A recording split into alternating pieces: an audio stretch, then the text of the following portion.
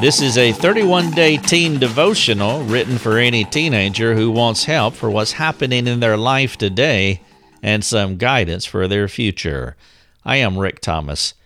If you would like to chat with me, please go to our website, rickthomas.net, and ask your questions on our forums. It would be a pleasure to come alongside you. This is day 18. The name of today's devotion is, Who is a Good Teen?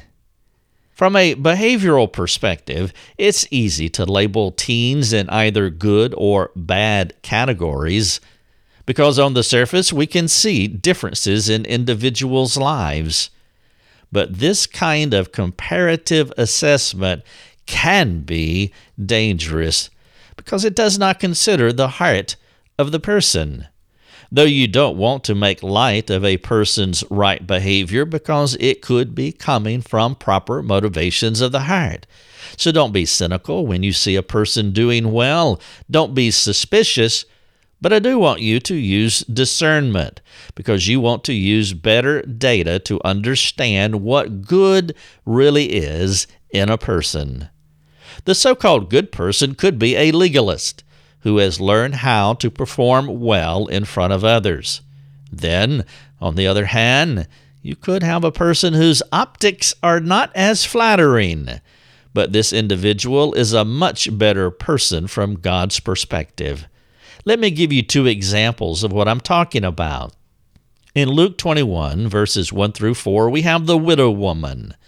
And then in Luke 7, verses 26 through 50, we have the renowned sinner woman.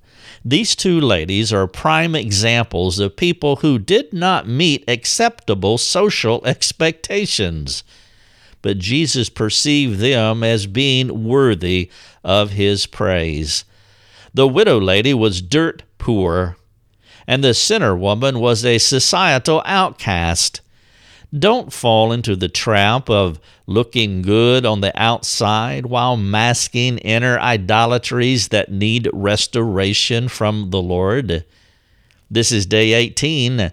The name of the devotion is, Who is a Good Teen?